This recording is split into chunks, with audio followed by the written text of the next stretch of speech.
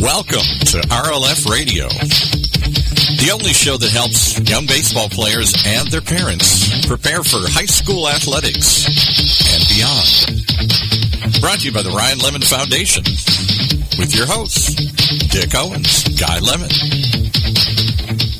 Good evening, everybody. This is Guy Lemon, and as they just mentioned, we are here with my co-host, Dick Owens. And we are really fortunate enough tonight to have one of the finest junior college baseball coaches in the country. And as we talk with him a little bit later, you'll appreciate the depth of his talent and knowledge. Coach Altobelli, John Altobelli, thanks for being here tonight. It's a pleasure to be here. You know, I mentioned about kind of your success and so on, and the caliber and quality of the coaching that you've done over the years. I'll let you brag a little bit, but I'm going to start by a couple of things. He's still a very young man, everybody, but he's been really young. The head coach at OCC for 25 years, and including in those accolades were 2 back-to-back state championships and some other things. What were some of the other highlights of your coaching career, John? My very first year at Orange Coast College, I was fortunate enough to have a Final Four team. So at 28 years old and green behind the ears and trying to, run a team. We got fortunate enough to make it to the Final Four. And you may have had some guys older than you on the team, right? Pretty close. Yeah. Pretty close. And, got to coach against Jerry Weinstein, the legendary coach up at Sac City. And I think we ended up going 2-2 in that one. But got there, and then we won our first state championship in 2009. And then, like you said, the back-to-backs on 14 and 15. So been very fortunate. Well, I know, too, and as we were chatting the other day, and John and I have known each other for probably 25, 30 years, that you had a chance this past summer or the summer before to work with Team USA. Tell us about that. Yeah, it was last summer. It was kind of interesting how it worked out. Coach Horton, who coaches up at Oregon, where my son JJ played, I knew he was going to be the head coach, and so I kind of threw in a little, hey, if you need some help, I'll love to, fill up your Diet Coke and tour the world with you and help you with Team USA. And I knew it was a political thing. They want D1 guys and stuff like that. And so he picked his staff, and obviously I wasn't on it. And then David Pierce, who was applying for the Alabama job and the University of Texas job, who was actually my college roommate at University of Houston, was on the staff. And Coach Horton said, hey, if he gets the job, he's not going to be able to go. So hang out during the week out here in California and get your passport together. And sure enough, David got the head coaching job at University of Texas. And I remember him getting the phone call at Dodger Stadium. We're all finishing up out in Dodger Stadium with Team USA, and he's standing out there by himself and got the call about 4:30 in the morning and texts me and says, I'm a Longhorn. I think you're in. And Coach Horton said, hey, let's go. You're in. And, great for my best friend David Pierce to get the head coaching job, but I also kind of backdoored my way into the Team USA thing. And it was last summer, and what a crazy experience that was. How long? Incredible. How many games? How many days? How were you? We practiced for about a week and a half out here, played at Dodger Stadium, Angel Stadium, Santa Barbara, and then our first trip was the 14-hour flight to Taiwan, and we spent about a week there and played a 5-game series, and our 5th game was rained out, so we went 2-2 there, and then we flew immediately to Japan and hopped on the bullet train, 2-hour bullet train ride, and what an amazing country that is. Clean. You don't see an ounce of trash anywhere. Super nice people. All these countries love baseball. And then we ended up losing a hard-fought series there. We lost 2 out of 3 to Japan. They could really pitch it and did a good job. And then we came home for a couple of days, flew to Florida, spent the night, and then we flew to Cuba, which was amazing. Wow. Absolutely amazing to go to Cuba. And we get off the plane, and immediately we have about a 12-hour bus ride to get to our hotel, and we had to pull over and found this old parking lot with chickens running around and stuff, and we played catch and throwing balls. But the Cubans really loved their baseball, obviously, and to see that country and what it's like and feeling like you're back in 1950s with the old cars that are now taxis and stuff. But we were the first U.S. team to win a series in Cuban soil. So it was a really awesome deal for the kids that were all, freshmen in college, collegiate teams, kind of like our Olympic team. And being there with, Coach Horton was the head coach, and Dave Snow helped with pitchers with Teddy Silva from Nebraska. Yeah. Jason Gill was there, and then Mitch Character, who also coaches up at Oregon. So it was a fun staff to be around all summer, and just, I'd barely get out of my backyard, let alone go across country and do these things. So I was very fortunate enough to be in the right place at the right time and have that experience. Well, I know part of this, and I appreciate telling those stories. I mean, for all the listeners, it's really about the breadth and depth of Coach Alto's experience that I think, as we ask and get into the detailed questions, that he's an extremely knowledgeable guy, not only about JC baseball, but baseball in general. And maybe touch on just for a minute your playing days, which was probably more than a few years ago. But yeah, it was a couple of years ago. Thanks, Guy. Played at Newport Harbor. Was a skinny little know-nothing kid. A sailor. Yeah. Messed up my shoulder. Went to Golden West Junior College. And they moved me to the outfield from the infield because I was fast, and I had to develop my strength again in my shoulder. And got stronger, found the weight room, and got a scholarship to University of Houston, played there for a couple of years. And then I signed independently with the Marlins, and I played in the Florida State League for about a month and a half. And then Christmas time got released, tried out, and was done. So I knew immediately I wanted to go back, finish my degree, was a grad assistant at University of Houston, and then Coach Durakos over at UC Irvine needed an assistant, so I went to UC Irvine for 5 years, and then they dropped their program. And I was like, what am I going to do? And then the legendary Mike Main retired from baseball at Orange Coast, and I was fortunate enough to apply and get the job, and got the head job at 28, and like we said, it's 25 years later, here we are. Well, so how old were you when you were at UCI then? I was probably 24. 23, 24, yeah. I mean, I didn't play very long in the minors. I wasn't that good. You put a wood bat in my hand, it became a different hitter. But, Coach, I played for him one summer, and he kind of liked the way I played, kind of blue-collar approach, and so he had an assistant position open. I think I made $8,000 a year over there for 4 years and, got the job. And then, unfortunately, with budget cuts, they dropped it, and then we all had a scramble. And knock on wood, I was able to stay local here at Orange Coast. Well, the last thing, and then we're going to get into a lot of the specific questions. And again, for those that don't know about the competitiveness of junior college baseball, talk about one of your state championship teams. I've heard remarks about the caliber of California junior college baseball, but give your observations as it might relate to the national caliber. Yeah, I mean, Southern California is a hotbed for baseball, and I think, especially our conference, the Orange Empire Conference, is by far, I think, one of the best in the state and maybe not in the country, top to bottom with the type of talent that we have. What schools are in the Orange Empire?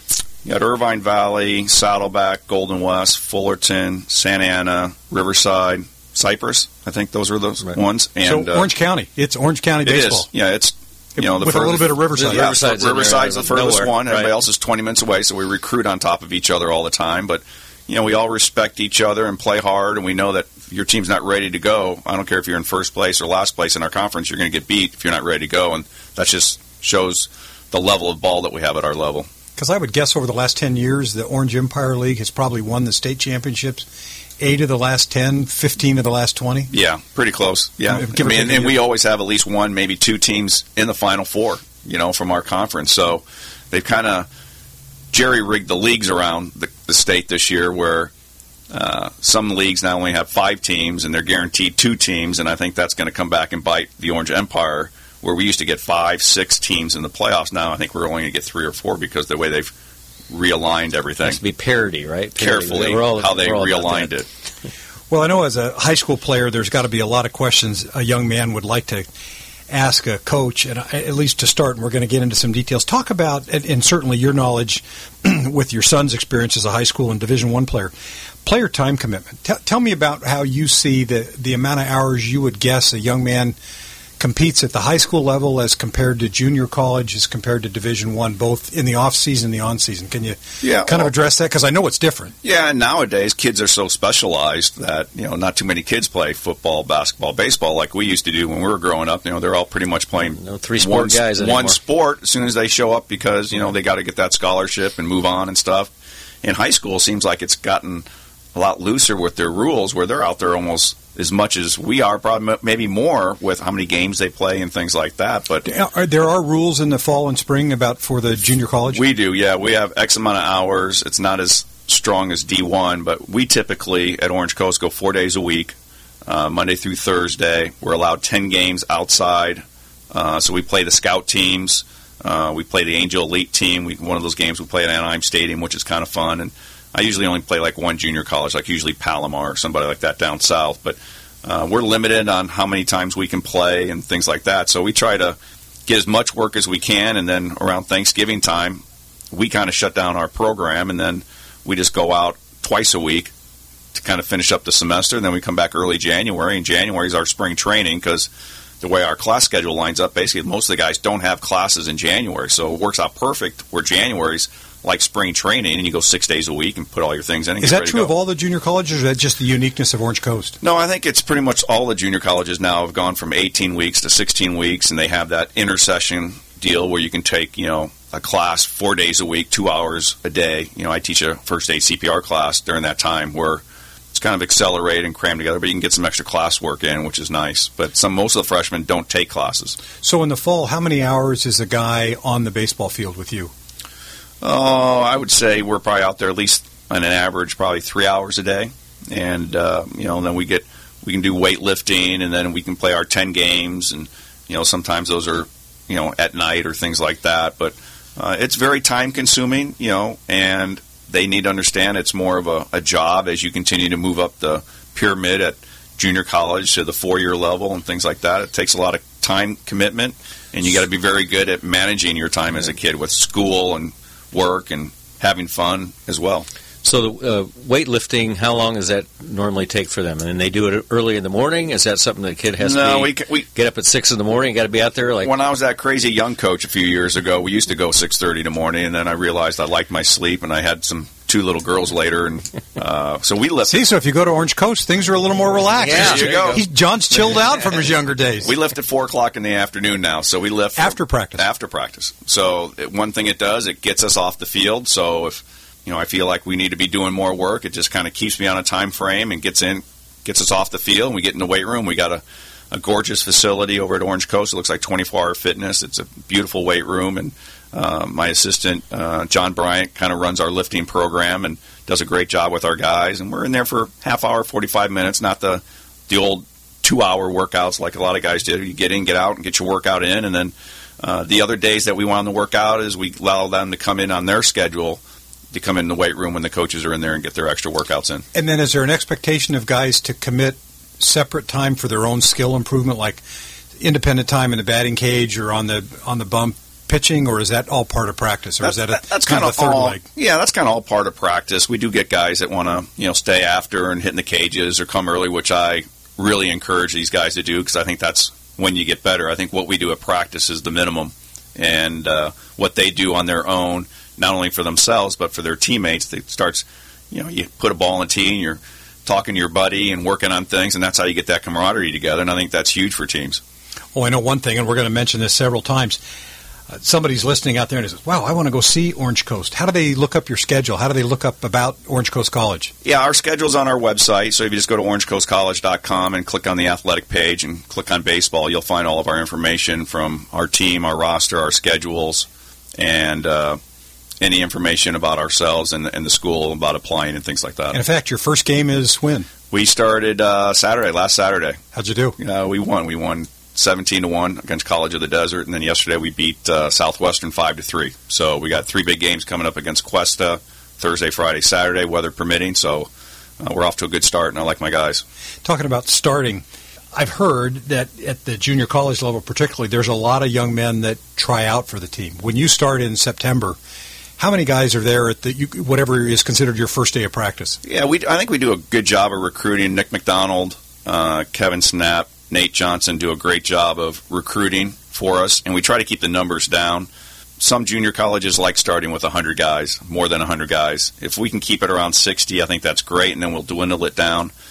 Right now our roster is around 30, so we'll probably start around 50 to 60 guys, and then we'll cut that down.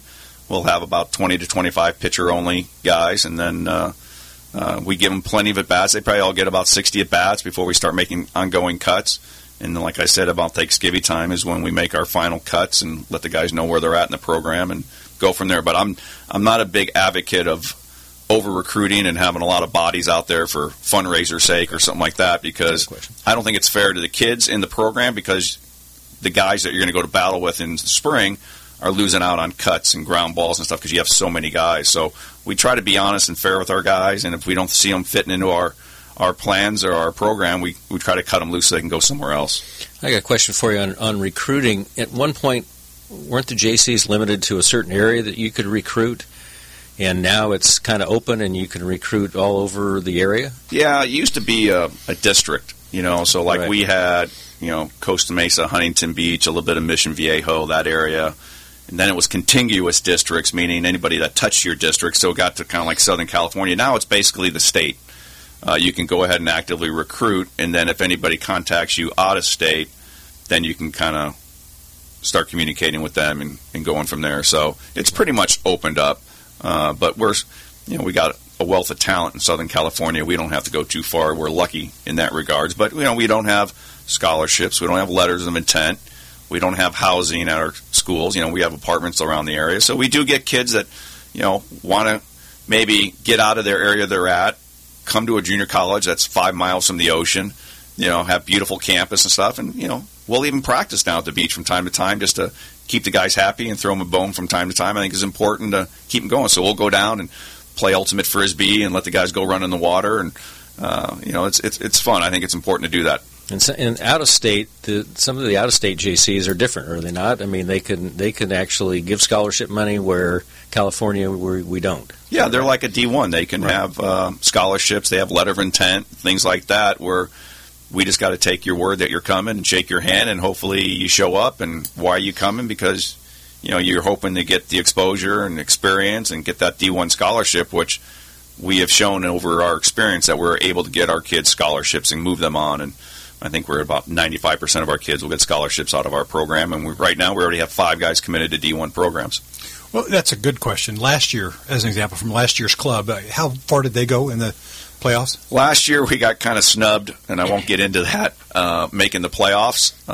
Another team had a forfeit, and that kind of messed up everybody's power rankings, so we didn't get in, but we should have won more games. But we still had, I think we had 5 guys go D1, 3 of them are at Cal State Fullerton right now, and so it was kind of frustrating because we had the back-to-back titles and we couldn't get in the playoffs to try to defend that again. No three-peat. Yeah, so that was disappointing, but we're kind of using that as motivation this year. And like I said, I really like my club this year, and hopefully we can get back up there. 5 guys get scholarship. How many would you guess off of last year's club that graduated have gone on to play somewhere? At Division I, Division III, how many would you guess, scholarships or not? How many would you guess? I would say all but about 1 kid maybe. Is that right? Yeah. Wow. Our kids know that you come to Coast, you're going to go to class, you're going to get a scholarship. Whether you're playing or not playing, I'm going to work my fanny off to make sure you get somewhere to go play. And it's not always the fancy Fullertons and Oregons and Texas and stuff. And we'll find a NAIA or D2 school back east where they can go play and give them a scholarship and continue their education. Matchup skills, matchup economics, exactly. Matchup interests. Yeah, they all want to play at the big boy school, but sometimes they got to realize that they can't. So that's the important thing. We have a conversation about that all the time with our guys. I'm a kid at Troy High School, and I want to come to Orange Coast. I like what you're saying. I'm interested in going. Do I wait for you to call me? Do I call you? Do I do it as a sophomore? Do I do it as a senior? What's that process? For junior college, most kids can wait until they're a senior. See what's going on with the 4-year deal. And then email us. We have a little prospective athlete form that you could fill out that I see on my desk all the time. It comes through my email. And then we'll go out and watch you play, or if you're on a scout team or something like that, and take a look at it. But heck yeah, the more that you can contact us and keep your name in front of our face shows us that you're interested, and we'll keep an eye on you. And, okay, on that point, if I wanted to contact you, do I go to the orangecoastcollege.com and find your email address, or do I need to get that some other way? No, that's the easiest way to go. And like I said, they'll have a little perspective form for athletes on there, and you fill out your sport that you're interested in and all your information. That kind of kicks us all your information and what kind of awards you've won and things like that. So when you mentioned the 60 guys in the fall, are all of those guys someone that's had some interaction with you? You've seen them, or do some guys just enroll at Orange Coast and hear about the first day's practice and bring their cleats and their glove and hope they make it? We do get a couple of those, and we'll have we have to call them auditions. We can't call them tryouts. So we have an audition day, and we'll get anywhere from 10 to 20 kids that come out for that. I think last year we had 1 kid make that team, and he's still on our team this year. So it does work. Some kids can just show up out of the blue and make it and be a part of the team and have a big impact. And other kids, obviously a one-day tryout's tough, but I think we do a good job, and my staff does a great job of, recognizing who's got the talent around and making sure that we don't have too many shortstops and too many catchers, things like that.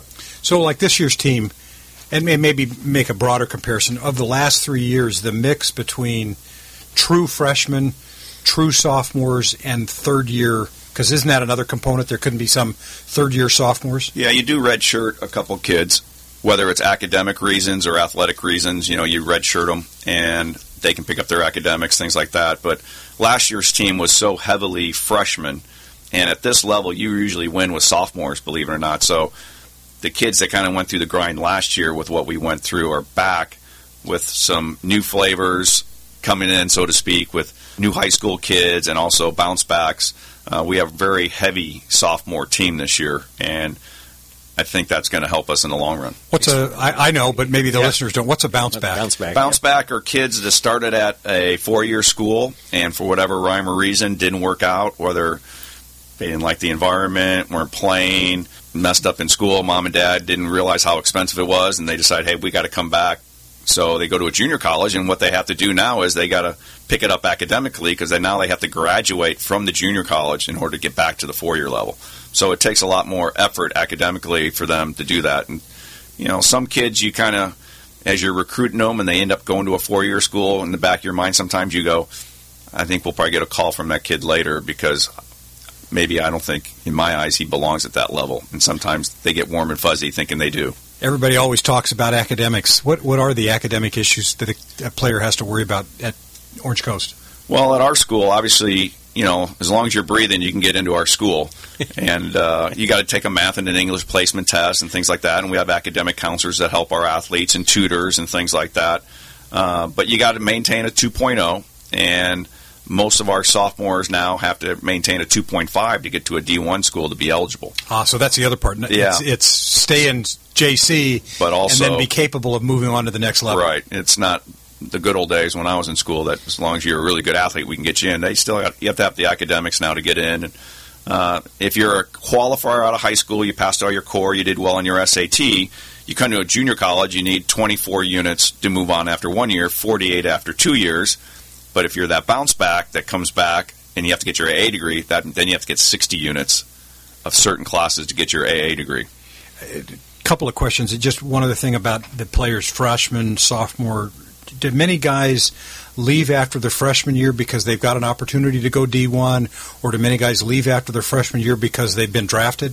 What's that process? When can guys... The draft is a lot different now than it was when I was growing up. It was go to junior college, get drafted. Now it's go to a junior college and go to a D1 school and get your degree and stuff like that because you see all the numbers of how difficult it is to make it and things like that. But I don't know. Not many guys leave after their freshman year to move on to D1. We might get one or two that leave, and for the most part, I'll know it and I'll communicate that with them that I'm okay. And then most of our guys will stay 2 years, get their degree, work up, and then move on. One last question. You a dad of a very successful player, been a coach for a long time, been a player. As you reflect back on it, if you had to give advice to a parent of a current high school player and to a current high school player, and in either case they want to go on and keep playing, thoughts, advice you might give to a sophomore, junior player and a parent of a sophomore, junior? Yeah, I was fortunate for my son JJ to be around the game his whole life, and then he had a devastating injury in high school, which basically almost shut his career down, but enough people saw him when he was healthy to get something, and thank goodness Coach Horton stayed with him at Oregon and recruited him, and we knew that was an upcoming program. We thought that'd be a good fit so he could play. I think you got to be wise to look at what's the best thing for your son. Is it go there academically for the 4 years? How much money are you going to be paying out? Nobody gets full ride scholarships in baseball. I don't care how good you are. They might say they do around the water cooler at work, but in reality, they just don't have enough scholarships to give kids full rides. So, if I'm getting 50% at USC and I still got to come up with $30,000, that's a big, meatball that you still got to pay out as a parent. So why not go to a junior college where your son can get, 400 at bats? It's cost you a couple $1,000s for those 2 years. He's bigger, he's stronger, he's playing, more mature to move on, and now hopefully he has a scholarship, and now you get that 2 years with a scholarship, and it's not costing you as much. And trust me, there's no asterisks on the diploma because you went to a junior college. And I think the more that the young kids can play on a good scout team, get that exposure, I don't think you got to pay for a lot of things to get a scene. A lot of kids go to every showcase and do all this stuff that costs their parents a lot of money. shoot, if they just would have saved their money, they could have probably paid their own scholarship, so to speak. But pick 2 or 3 schools they're interested in, go to those camps so you get in front of their coaches. And most of the 4-year schools in this area are really good about doing that. But it's just getting on the scout team, getting on a good county MAC team, things like that, that can really help you get exposure. Well, that's great. I hope for all the listeners, there's several segments here that just as I'm listening to it, repeat it, play it again, and play it again. John's given some really good advice. And, we're going to have actually John's son, JJ, is going to be on one of our upcoming segments. So if you enjoyed listening to Dad, pay attention to the young guy as well. JJ's currently now a coach at Cal State Fullerton. Yeah, he coached after he got done playing with the Cardinals. He coached with Oregon. Now he's the volunteer at Cal State Fullerton for his second year with the infielders. So we'll find out from JJ if Dad was giving us the straight scoop, and you get a very different perspective. So again, thank you, John, very much for your time. Really appreciate it. Absolutely fantastic. Always a great time to see you, and we look forward to seeing how you do this year. I know you got some really good talent, and it's going to be fun. Well, I appreciate you being here, and I appreciate everything you guys do for the high schools and for your son. It's awesome. Yeah, well, thanks. And everybody pay attention and listen again next week to next week's show. We'll surprise you with next week's guest.